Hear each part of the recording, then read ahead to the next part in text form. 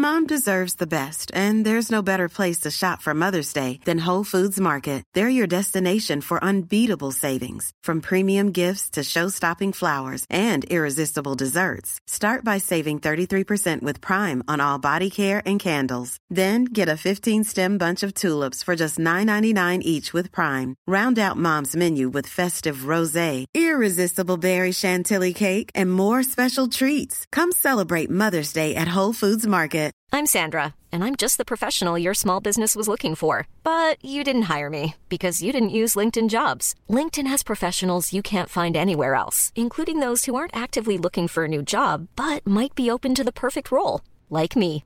In a given month, over 70% of LinkedIn users don't visit other leading job sites. So if you're not looking on LinkedIn, you'll miss out on great candidates like Sandra. Start hiring professionals like a professional. Post your free job on linkedin.com/people today.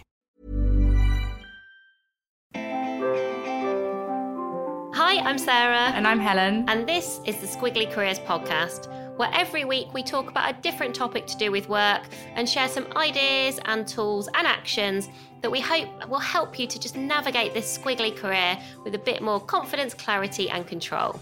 And regular listeners will know that all of our episodes are supported with some resources to help your listening go that little bit further. So we have got pod sheets, which are a one-page summary of the ideas for action and some sort of questions to reflect on. We have also got pod mail, which pulls everything together. So make sure you're signed up for that if you want it in your inbox to make everything easy. And we've got Pod Plus, which is a weekly discussion that you can come to if you've got questions or you just want to hear what other listeners think about a topic. All the links to that stuff are on the show notes, so you can find it there. You can also go to our website, amazingif.com. And if you can't find any of that stuff, you can just email us. We're Helen and Sarah at squigglycareers.com. So in this week's podcast, we're talking about how bias can hold back your career development. And you always know a topic is important when it takes us a couple of times to actually get to recording it. We've done some research, we chatted it through, we've restructured it a few times. So hopefully this will be something that makes sense and that feels useful for you. Because biases is a really big topic and there's a huge list of different biases. So it's really easy, I think, to get lost in this topic. But there are a few that we think can be particularly limiting for your learning and your career development. So we're going to dive into some of those. But just to start with what a bias is, it's an automatic way of thinking about something. Our brains actually really like them because they are shortcuts that help us to filter information, they help us to understand the world. The issue is, almost because our brains do like them, I think, we attach ourselves to these biases. Sometimes we don't know about them. Even when we do know about them, sometimes we don't do much about them. We sort of let ourselves have them. And they are influenced by probably our background and our experiences. So we have to be quite proactive, I think, about understanding these biases and how they might get in our way. And as Sarah said, we are focusing on biases that hold back your career development, and we're differentiating from sort of systemic biases that are very, very important, things like age bias, gender bias, bias around race. And there are some experts that we would recommend that you go to if you want some more information on those areas. So these are people like Viva Wittenberg-Cox, for example, on age, Sophie Williams and Tolu Ferrentu, both previous guests on our podcast that can give you some really expert insight into gender and race bias as well. But we thought that our area of expertise was career development, and so we wanted to focus on the biases that hold that back. And what we have pulled out is 3 biases that we think are most significant. And for each one of them, we're going to talk about what the bias is. We're going to talk about the career development challenges that it creates. And then we've got some ideas for action that can increase your awareness and help you to move forward from it. So the first bias we're going to chat about is called affinity bias. And usually with these biases, the clue is a little bit in the title. So that's quite helpful to get us started. And with affinity bias, it's when we seek out and are more comfortable with people who we have things in common with. And that could be people who think a bit like us, people who we've got shared experiences with, people who share our values, and potentially even people who look like us. So I'm female, I might have more of an affinity with someone else who's female. I'm a mum, I might have more affinity with someone else who's a mum. And so I might have more affinity with people who've also worked in big companies because I'm like, oh, they're a bit like me. And we sort of attach ourselves to these people. And that can be a challenge because it can limit our learning in quite a few different ways. And so in terms of the career development challenges that this can lead to, the first thing is that your career community can become a bit of an echo chamber trap, where you're all sort of reinforcing what each other thinks and you're not necessarily bringing in sort of new knowledge or new insights.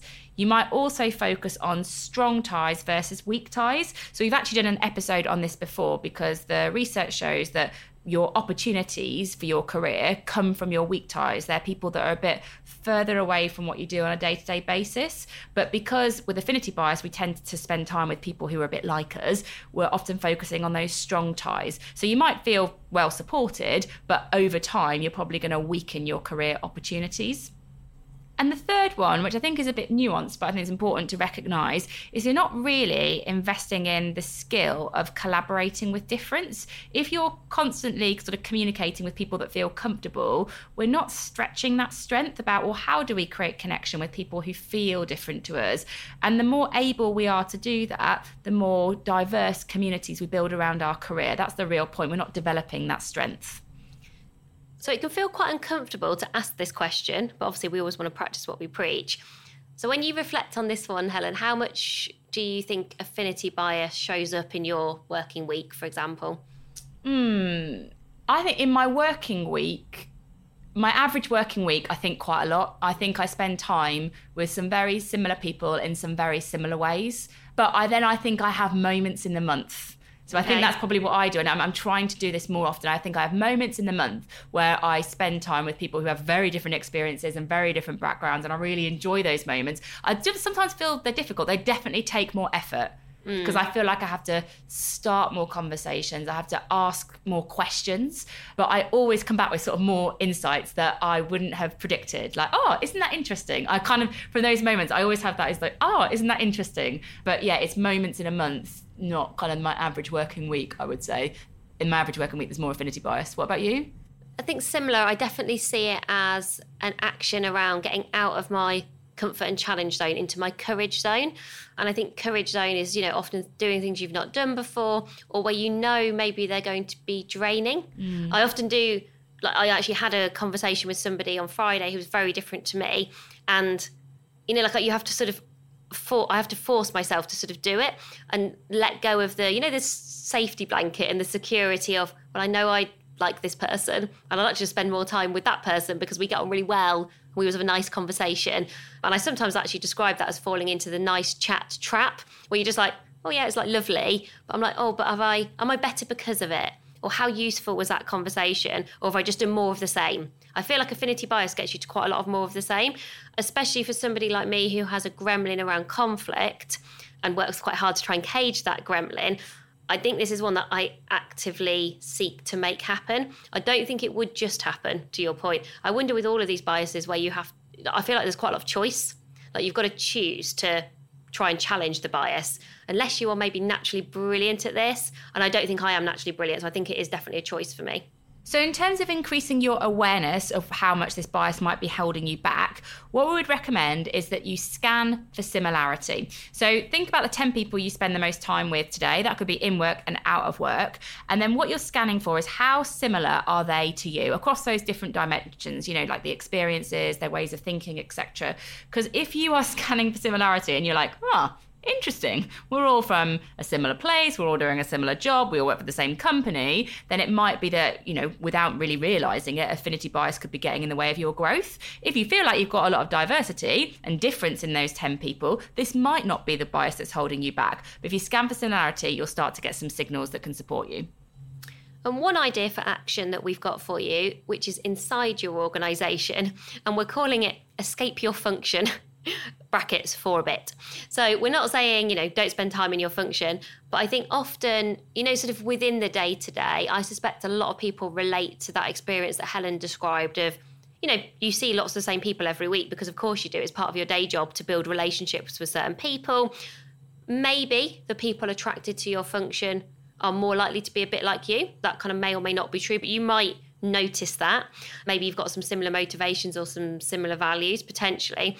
And so actually just spending time with other people in other functions, I think can just help to open up your eyes to, different points of view, different perspectives. It's a really good way to work your weak ties. And if I was going to do this, when I think back to I can't really escape my function, amazing if there's not really enough of us. But if I think back to working in a bigger company, even just thinking about causes or campaigns that I could get involved in internally, so things that I was sort of passionate about, a bit more sort of volunteering in a company was useful. But just having a curious career conversation with, do you fancy having a coffee with someone who was in procurement or someone who was in finance? I always quite like getting a window into other people's world, and I think it naturally helps you to sort of make sure you don't fall into that affinity bias too often. Also, joining ERGs, employee resource groups in a company, would help you escape your function and sort of spend time with different people in the business. And the other thing you can do is spend time with different people outside of your organisation. So be kind of really conscious about the communities that you connect with, particularly because they're going to give you a window into other people's worlds. That could be being a trustee on a charity, which are things that Sarah and I have both done. It could be like a club, like volunteering to spend time with the club that your kids are in if you've got kids. One of the things that I have done recently is I've joined a community as part of an initiative that Ernst & Young run for entrepreneurial winning women. So there is a point of similarity. Everyone on it is a woman and they all run a business. But actually, those businesses are very, very different, and it's across EMEA. So you've got people running businesses in Africa, people running businesses in Europe, people running businesses in the Middle East, people running businesses like us in the UK. And these businesses are completely different. Some people, some person's got a gin business, for example. Someone runs a life sciences business. Some people run a career development company. I feel like we're the least interesting out of those three. Gin, maybe. Saving lives, careers. Saving careers. Most With gin. Maybe. Sometimes it is with gin. That is true. But what really helps me is just hearing just people's different experiences and how they've built their businesses and what they're driven by. And it really kind of gets me out of my world for a bit and reduces some of that natural affinity bias that I might not have even known I was building into my career, to be honest. It's really made me conscious of that difference and how valuable it is. And I sometimes think when we suggest actions like this, it can feel hard or out of reach. And maybe you listen to us and think, it's okay for you. Maybe you're quite well connected. You've got people who are helping you to do these things. So I discovered a really brilliant website, which is gettingonboard.org. And we'll put the link to that in the show notes. And essentially, from what I've understood, like having a click around it, that company has been created, and it's a charity, to encourage people from different backgrounds, different levels of experience, kind of younger people, to be a trustee, to get onto a board. And, sometimes I think those things can just feel a bit like, I'm not senior enough, or our gremlins can get in our way. And I was just reading that there's loads of useful resources, there's lots of opportunities, and loads of boards they are very mindful of, we don't want more of the same.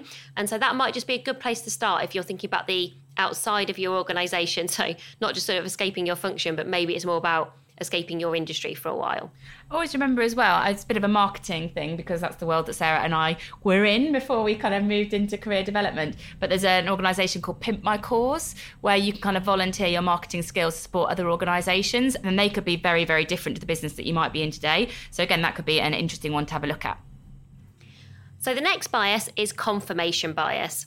And this is when we search for and prioritise information that confirms our pre-existing views. Basically, we reinforce what we already believe. So you sort of decide, and then I think you stay quite stubborn, is my sort of simple point of view on this.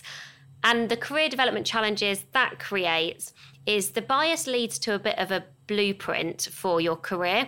So you feel like there's a formula to follow. Perhaps something worked for you in the past, and so you just think, I should just do that again.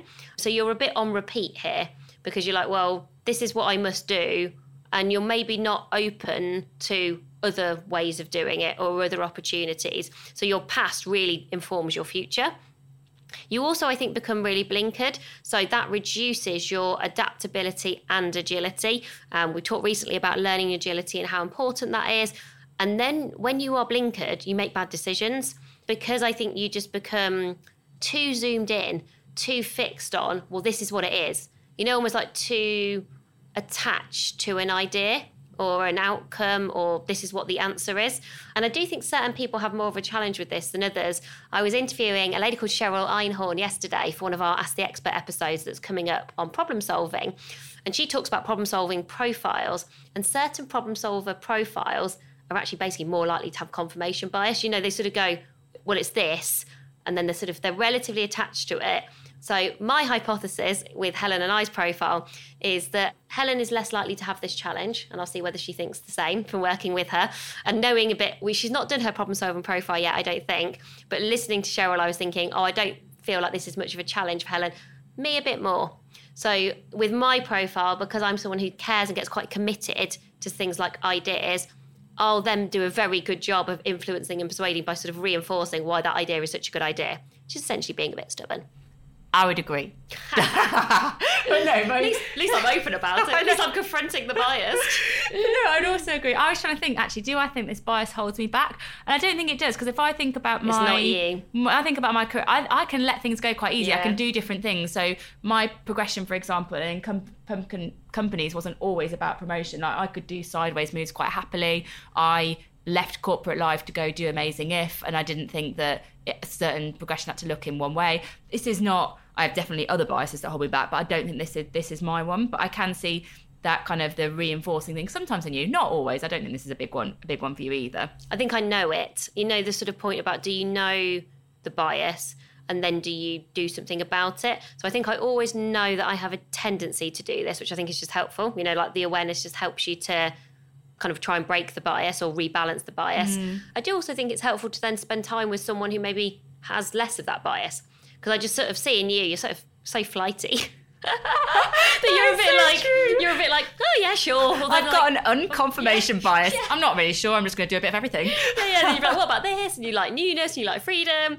And so that, I suppose, you know, when you watch different behaviour, you do learn by osmosis, right? You learn and like, oh, that's what it looks like to just let go of something that a minute ago you were trying to persuade me was like the best idea ever. And then I'll sort of go, oh, I'm not sure, or kind of what this. You're like, yeah, sure. I'm like, okay, well, we're over that, are we? That is so true. I get everything really very quickly. Yeah, well, I really don't. I love it. I'm done with it now. Yeah. Yeah, I'm like, one day, is that what's going to happen to us? I'm like, she loves me and we work together, and then one day she's literally going to be like, I'm over it, and I'll be there like clinging on for like dear life for like years. I can really imagine it. Yeah, right, okay. Talk about the awareness and action before I have a little breakdown. Awareness and action. So, awareness, what are your progression patterns? So we're thinking about how might confirmation bias hold back your career. If you are repeating the same patterns for your progression, that is one thing to really watch out for. So this is stuff like, you know, assuming that progression must equal promotion, for example. If that is a pattern in your career, you're like, that's the only way I feel that I can move forward, it's likely that you're missing out on some opportunities. And the very clever Sarah, because I feel like she might need a bit of supportive reinforcement right now, has come up with a nice way of thinking about taking an action. Like if you spot you've got some progression patterns that might be holding you back, what we need to do is take some actions that are going to stop this kind of confirmation bias getting our way.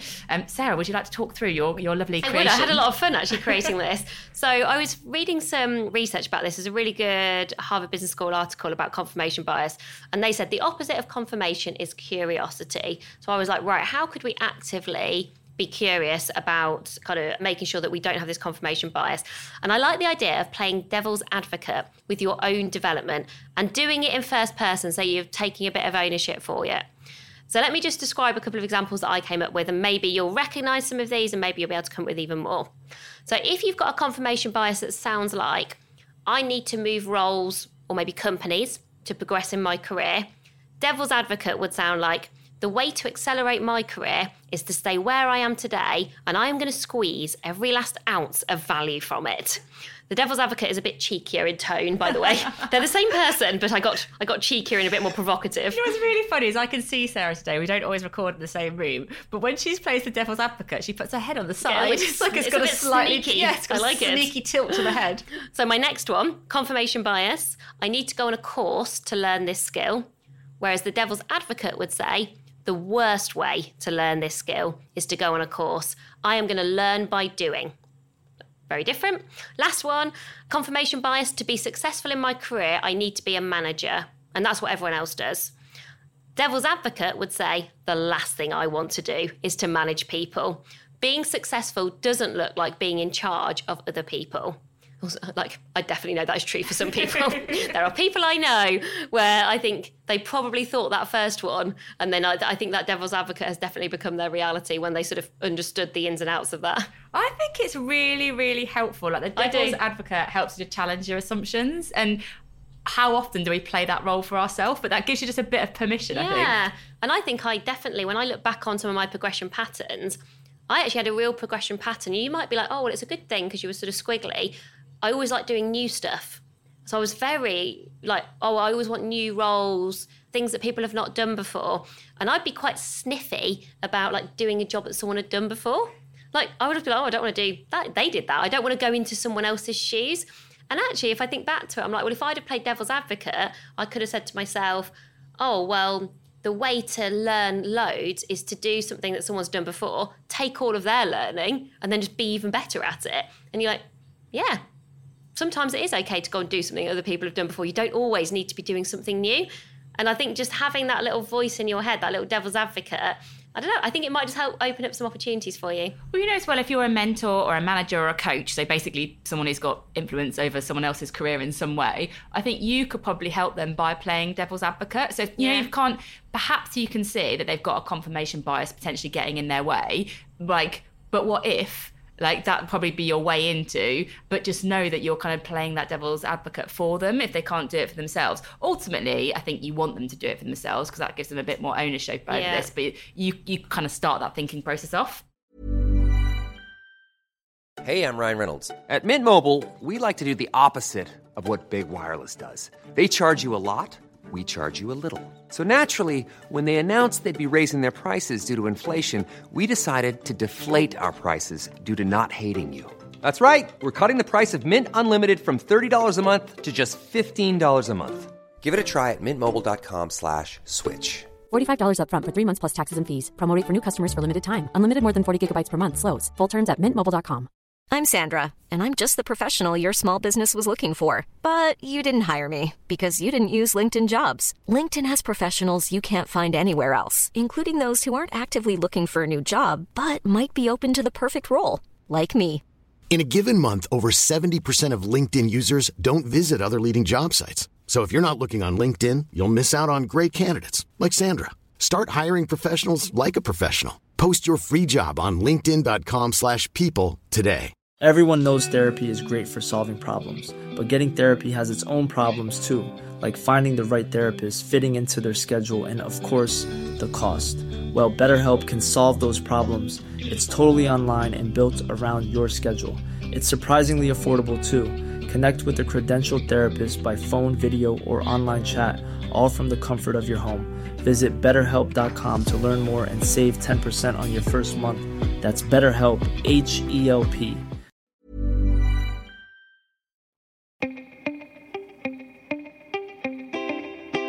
So bias number 3 is recency bias. So this is when we believe that recent events that we've gone through provide a window for how things will play out in the future. And it's really when immediacy and nowness gets in our way. So we're kind of dismissing the past and what that's contributed towards our development. And we can just see kind of a very small slice of our squiggly career.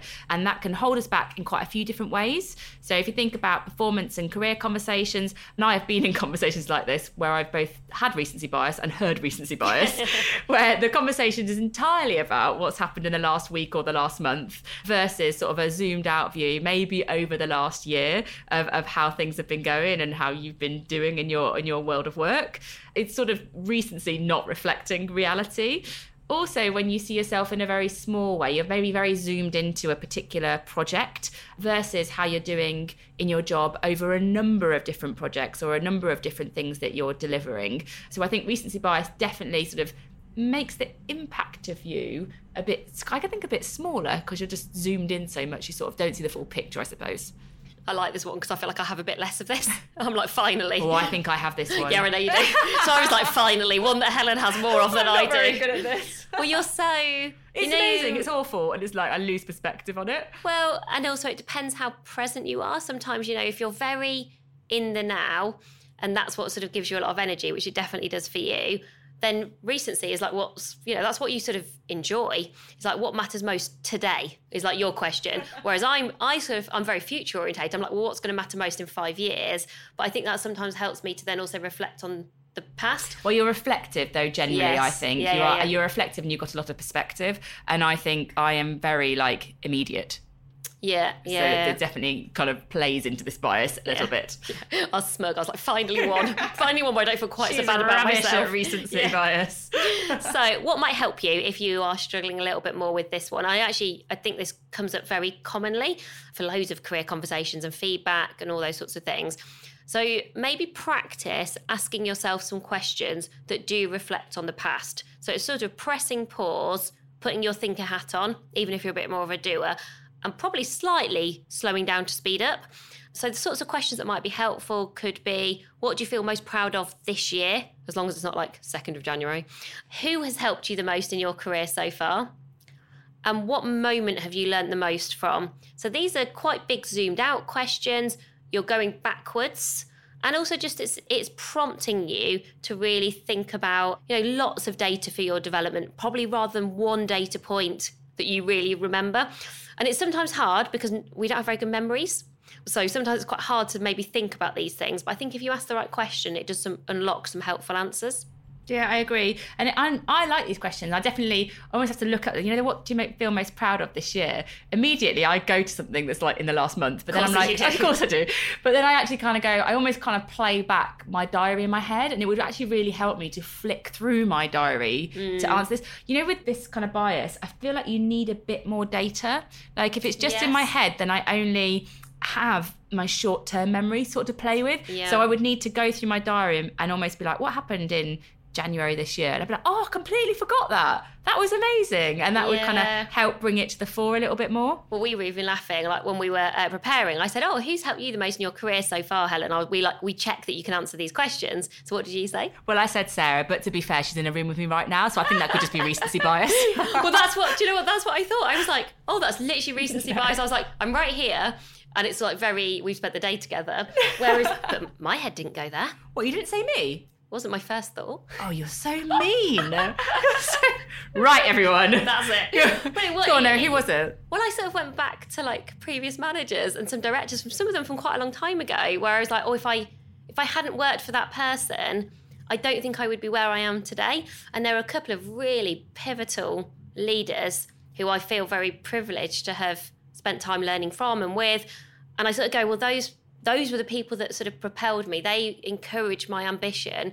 And so you're the most important person. Don't worry, you're the most... She's looking really upset. You're the most important person in my career. But have you helped me the most? Like, yes, if I think about recency. But if I was thinking about the whole of my career, I'm like, I don't know. I think you'd be level pegging with a couple of other people. Well, I'm all right with that. But I'm all right with that. You don't look No, I'm reflecting. Honestly, this is what this is all about. Okay. But I was reflecting on, if I hadn't chummed up with Sarah, then I don't think I would have got a first on my degree because Sarah helped me do some stuff. That is true. That is true. And then I think that gave me the confidence to put myself forward for some positions at Procter & Gamble and various things. So actually, I think I can legitimately say, and I don't need that to be reciprocal, my love. It's fine. I can cope with a lack of reciprocity, but I'm answering honestly. Let's move on to the action. Move on to the action. Now I feel bad, but also you've got a good action. She can sit with that badness bias. I don't know. That's not a thing, everyone. That's not a thing. So the action here is to keep a development diary, which can support a sort of learn as you go approach. So rather than just remember what's in the moment, a development diary basically gives you some learning to look back on. And I am doing that at the moment. So back to that community that I mentioned, the kind of entrepreneurial winning women one, when we talked about affinity bias. That program is like a 12-month program. I've got lots of learning moments. And what I'm doing is being very, very intentional about keeping a development diary. So the sort of sessions that I'm in, presentations that I see, I'm capturing it in the moment. And I'm using the what I've learned, so what has it made me think, and now what am I going to do differently? I'm capturing that for each moment. And it's really, really helpful. Rather than just going, wasn't today amazing? I'm able to kind of see that all of that learning with a bit more perspective because I've kind of captured it and I'm able to look back on it. So you can, that's a particular program that I'm in, but you could do this as part of a particular role that you're in. Like you can keep a development diary for kind of each month you're in a role or each week you're working on a project. It just helps you zoom out a little bit and capture, like I said, capture that data rather than just having what's in your head right now. And I think you don't always have to do this, but what's smart about what Helen has done for that development diary is she has sort of made that commitment to doing it and then has shared it. So, sort of like hold you to account a bit. The other thing that's interesting, because I was doing a bit of research on this, is, and I'm somebody who doesn't journal or write diaries, so I was like, I would find this action quite hard because I don't like too much structure around my thinking. But there is a good argument for trying to do this online in a way that is searchable. So let's say you were like, I want to search how many times I use the word mistake moment or reflection or whatever it might be. There are so many really interesting tools that are sort of designed exactly for being a development diary, though most of them kind of go slightly broader than that. So there's quite a few that are like, wellness or habits or those kind of things. So one that I found, which I do like, is reflection.app. And Holstey? Yeah. It's the founders of Holstey who've done it. So I always liked them. So I liked their brand. And then they've sort of created... So is this just tech for creating a development diary? Yes. Yeah, got it on my phone. See, I've actually done it. Have you done some reflection in your diary? Yeah, but also in this reflection diary thing, I wrote, look, development diary. I can actually show Helen in showing me some stuff. Doesn't really work for audio, does it? Usually we can never see each other. We could just be pretending, but she is genuinely showing something. And so they have these mini diaries from other people that you can borrow and like put into your diary. So for example, I just picked one from someone I'd heard of. Set your time free with Jenny Blake, and I'd heard of Jenny Blake because she did the work on pivots. Yeah. And then it's just loads of really good coach yourself questions. What are your biggest strengths and energizers? What bottlenecks are getting in the way of expressing these? Consider the Fiji test. If anyone on the team were to get whisked away for 3 weeks with no access to devices or ability to give notice, could a stranger seamlessly step into the work? So just like, and I was like, no. And it really made me think. I mean, I could, everyone. She thinks she's irreplaceable. But... Oh, no, not me. It was more if I had to do the work. No. I was like, I'm by far the most replaceable. I'm the least of anyone's worries. This is not true. I think it might be quite true day to day, though. Like, yeah, but day to day, but not to grow business beyond where it is day to day.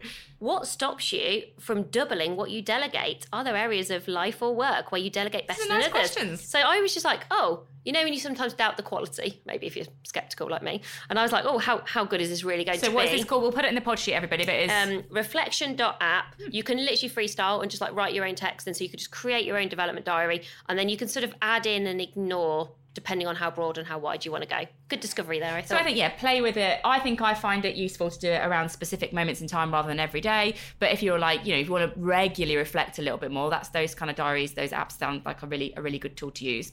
So just a bit of a recap then. We have talked about 3 biases that might hold your career development back. We started with affinity bias, then we talked about confirmation bias, and that last one we just talked about was recency bias. We will create the summary for you in pod sheet so you get kind of that one line on what is this bias, how does it hold me back, and what can I do differently, so that'll all be there for you to download and take action with. So that's everything for this week. We hope you found that helpful. If you ever have any ideas for topics that you'd like us to cover or guests that you'd really like to hear from, please get in touch with us. We're Helen and Sarah at squigglycareers.com. Otherwise, that's everything for this week. As always, thank you so much for listening. We really appreciate you rating, reviewing, subscribing. I love seeing the little stars, but what I love even more are the reviews where you tell us what's good about the podcast, and also any even better riffs, because it keeps us really motivated and also helps us to know that we're being useful every week, not just to each other across a room talking about our biases. So we may or may not be together next week, depending on whether Helen forgives me or not, but that's everything for now. See you all soon. We'll see. Bye, everyone. Bye, everyone.